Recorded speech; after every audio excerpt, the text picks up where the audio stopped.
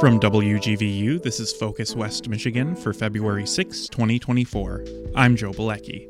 For our main feature today, David Limbaugh sits down with the ACLU's Mark Fancher to talk about a recent report about Michigan State Police traffic stops. Also, the Kent County Administration offices are set to relocate. There's a verdict in the case of Jennifer Crumbley, and more state and West Michigan news.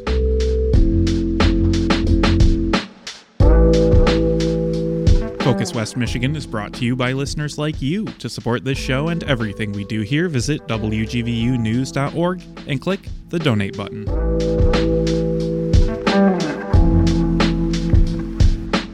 A major relocation plan for Kent County Administration offices is set to begin soon. It includes relocation of downtown staff to new offices at the county's Fuller Avenue campus. WGVU's Steve Morrison looks at the plan. Hundreds of Kent County employees will relocate in the coming years under a new facilities plan. Administrator Al Vandenberg says crews will demolish an old state police lab on what's called the Fuller campus near Fuller Avenue and I-96, where the sheriff's office and county jail are located. The former Kent Community Hospital will come down too when its lease with Corewell Health expires in October. A new $600 million administration building will go up. When completed, county employees working at 300 Monroe near Grand Rapids City Hall and Calder Plaza will move in. Vandenberg says it will create a centralized location for county services with convenient parking. For the public to be able to drive up and park for free right in front of the door where they walk in and get service will be a huge advantage over what we're doing now. The county prosecutor's office and staff will move from 82 Ionia into a renovated 300 Monroe building. 82 Ionia will be sold in hopes it can be converted into much-needed residential space, says Vandenberg. I also think getting the 82 Ionia building back on the tax roll and getting a development in that building will be a win for the public.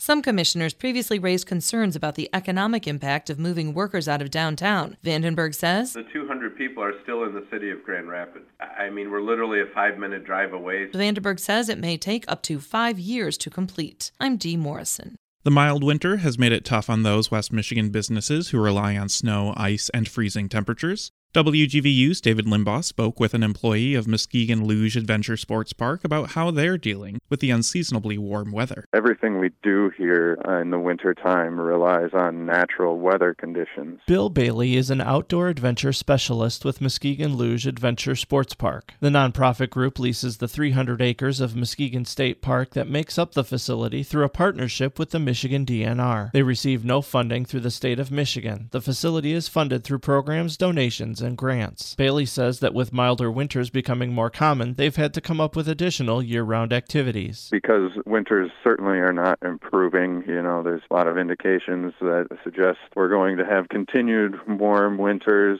here in Michigan, or winters that don't bring quite as much snow as they used to. Those year-round activities include hiking, a zip line, rock climbing wall, and a new form of synthetic ice imported from Switzerland for ice skating called slice. But even with these new offerings, Bailey says that they're not able to completely transition from those winter activities. We kind of have this in-between time where it's not quite cold enough to make ice, but it's still not quite warm enough to be operating our zip line. Because of this, the park is currently closed. Despite these setbacks, Bailey says they will continue to hold out hope that winter will still make at least one more appearance before February is over. We never give up. Winter always arrives in Michigan, and sometimes it's spotty and sometimes it's delayed. I'm David Limbaugh. Tickets for John Ball Zoo's incredibly popular Chinese Lantern Festival are now on sale to the general public. WGVU's David Limbaugh explains why you may want to get yours early. With getting tickets on sale so early and giving people a chance to buy their tickets early, we definitely expect certain dates to sell out again this year. Darcy Napalillo is the promotions and events manager at John Ball Zoo. She says last year's Chinese Lantern Festival, a first for the zoo, turned out to be a pleasant surprise. We welcomed over 110,000 people over the course of 8 weeks, so we knew that we wanted to extend that a little bit to give people more time to come and see it. This year, the festival will run for 10 weeks. Napalillo says that even if you came to the event last year, both the lanterns and the theming will be different this time around. There'll be more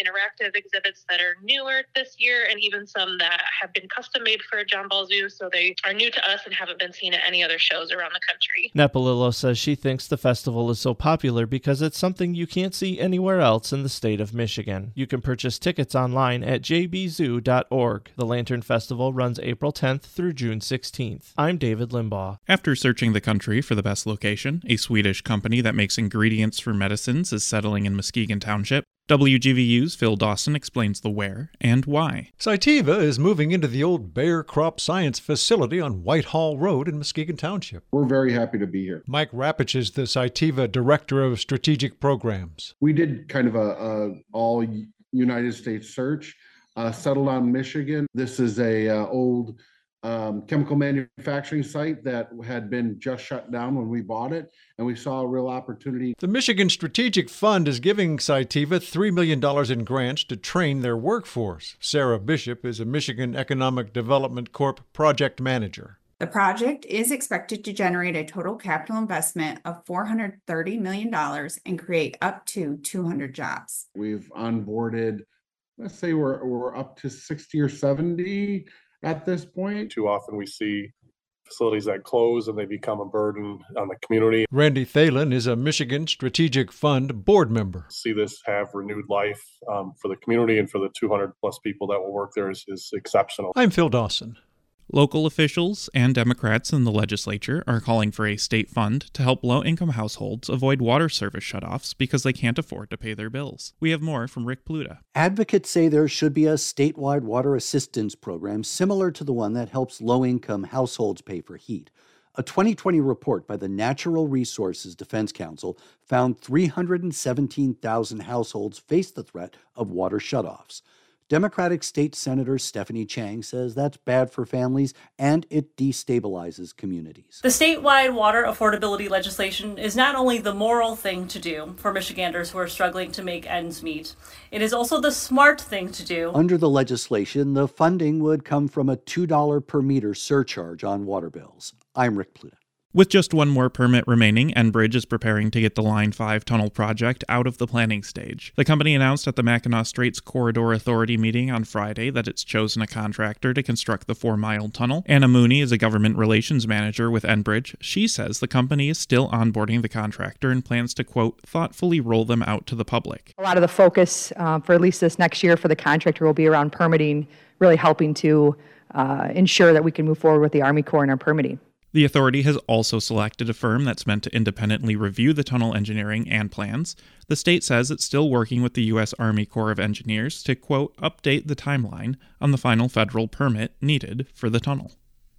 Knowingly lying about the time or place of an election, voter qualifications, or someone's eligibility to vote could become illegal. That's under a bill introduced today in the Michigan Senate. The bill seeks to cut back on misinformation meant to discourage someone from voting. Bill's sponsor, Democratic Senator Mary Kavanaugh, says that's being spread via robocalls and other methods. Kavanaugh says the bill focuses on attempts to circulate misinformation in vulnerable communities. It's mainly targeting seniors and young people with the basic information of elections, where to get it, how to vote, or if there's certain qualifications of coming out of jail or being incarcerated that no longer allows you to vote. It's just making sure that our laws are transparent, it's fair, and truthful. Critics say they fear the bill could come down too hard on people for relaying information they're told. The legislation would set a $1,000 fine for intentionally lying about election misinformation and a $10,000 fine for hiring someone to intentionally lie.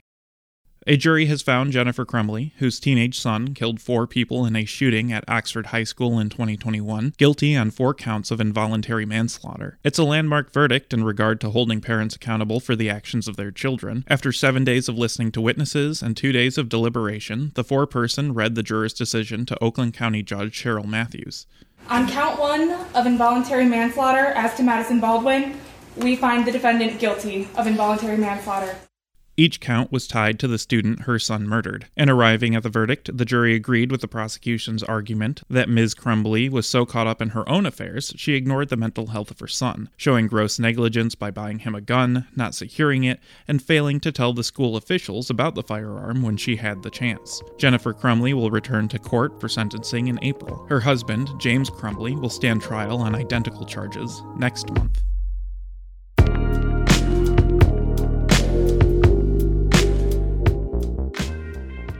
Your Wednesday edition of the Shelley Irwin Show, the scam alert is blunt. How do consumers protect themselves from identity theft? We speak with those from the FTC. Plus, what trended on Google searches in January, specifically the odd news. Tomorrow.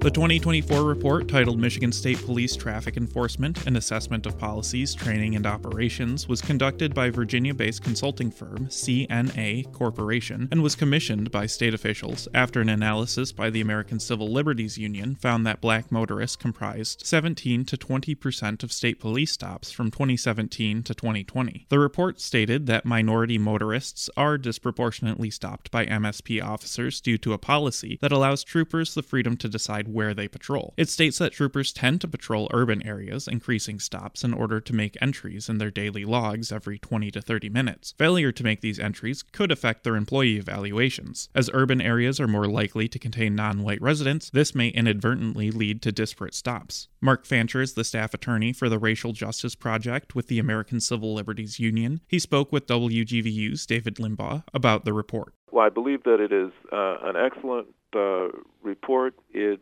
discloses and makes available to the public many of the systemic problems which account for the racial disparities which have been established in the past by Michigan State University researchers and by the ACLU of Michigan, and provides an opportunity for MSP to address very directly many of the policies, practices, and the culture that accounts for the problems that we've identified in the past.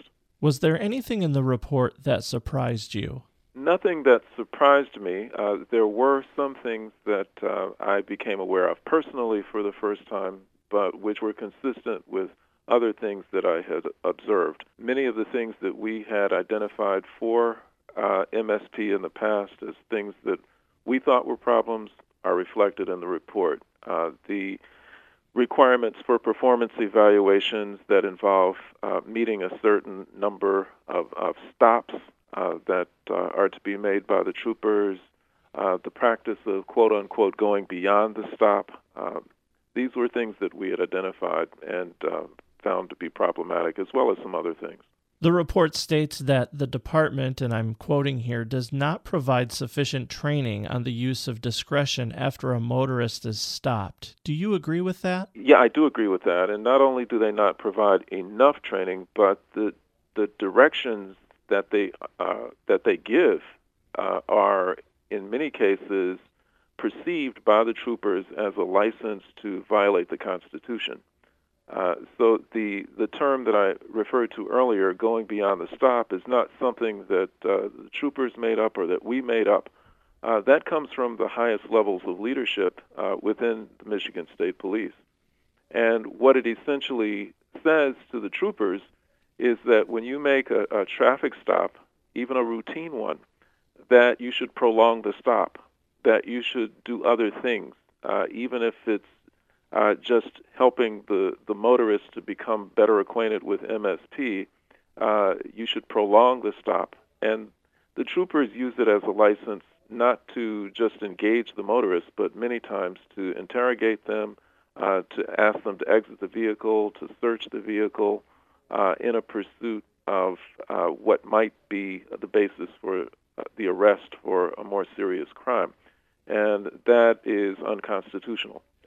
A trooper or any law enforcement official is authorized to make a stop of a vehicle only when they have probable cause to believe that the driver has committed a traffic infraction, or in the alternative, if they have reasonable suspicion that the vehicle is involved or is about to be involved in a more serious crime.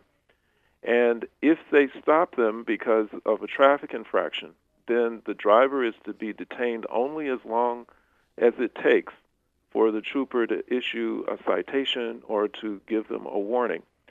They cannot be detained any longer than that. So when MSP leadership has told the troopers that they're allowed to, quote unquote, go beyond the stop, then that on its face suggests to the troopers that they have license to violate the Constitution. And that's a very big problem from the perspective of the ACLU, and it should be from the perspective of any citizen who respects the Constitution. From this point forward, what do you feel the MSP needs to do in order to change things? Starting with the recommendations made by the researchers is a good start. But beyond that, I think that they should take a more honest and comprehensive look at the agency, the troopers, and the culture that dominates the agency itself. They're not immune to law enforcement culture that exists many places. There are underlying reasons why there are these racial disparities in these stops. So if we talk, for example, about the going beyond the stop phenomenon, that has racial implications when the troopers involved carry with them a lot of the racial baggage that many of us carry in the way of implicit bias, or because of stereotypes about people of color and their proclivity toward crime. And so if someone stops a driver of color and they feel that they have license to go beyond the stop, it is more likely that they are going to continue to search and look and interrogate until they find what they believe has to be some evidence of some crime, because all people of color have crimes, commit crimes, according to the stereotypes. And we really believe that that's what happened in a case that we filed against them on behalf of a young African-American couple that was stopped without cause, because even though they were accused of having run a red light, they did not. But after they were stopped, they were detained for almost 90 minutes in a fruitless search for the fruits of crime or for some other contraband. And we honestly believe that it was because there was a belief that this black couple must have something in the car that is the basis for an arrest. And we have at times asked individual troopers if the driver were not a person of color, if it were a person who is middle-aged to older, who's white, who's driving a BMW, whether they would go beyond the stop in those cases. Would they ask them to exit the vehicle? Would they search the vehicle? Would they keep them for more than an hour? And they always say yes, they would, but we just don't believe that. One of the other findings in the report concerns MSP's involvement in the Secure Cities program. And this is where MSP works collaboratively with local police departments, primarily in urban areas with large populations of color. And one of the observations that they make is that these officers are given very little direction, and they are not given specific instructions about how to patrol, who to patrol, where to patrol, and that they make their own decisions about these things. And there is a belief that this tends to result in the troopers gravitating toward communities of color and approaching individuals who are people of color. And that not only the racial element to this, but also because of the recent history of tensions between communities of color and law enforcement, there is always the potential for explosive kinds of encounters. And we think that generally law enforcement should look at the prospect of diversifying the workforce, not just with respect to race and ethnicity, but also with respect to professional credentials. Mark Fancher, staff attorney for the Racial Justice Project, thank you for speaking with us today. No problem. Thank you for doing the story.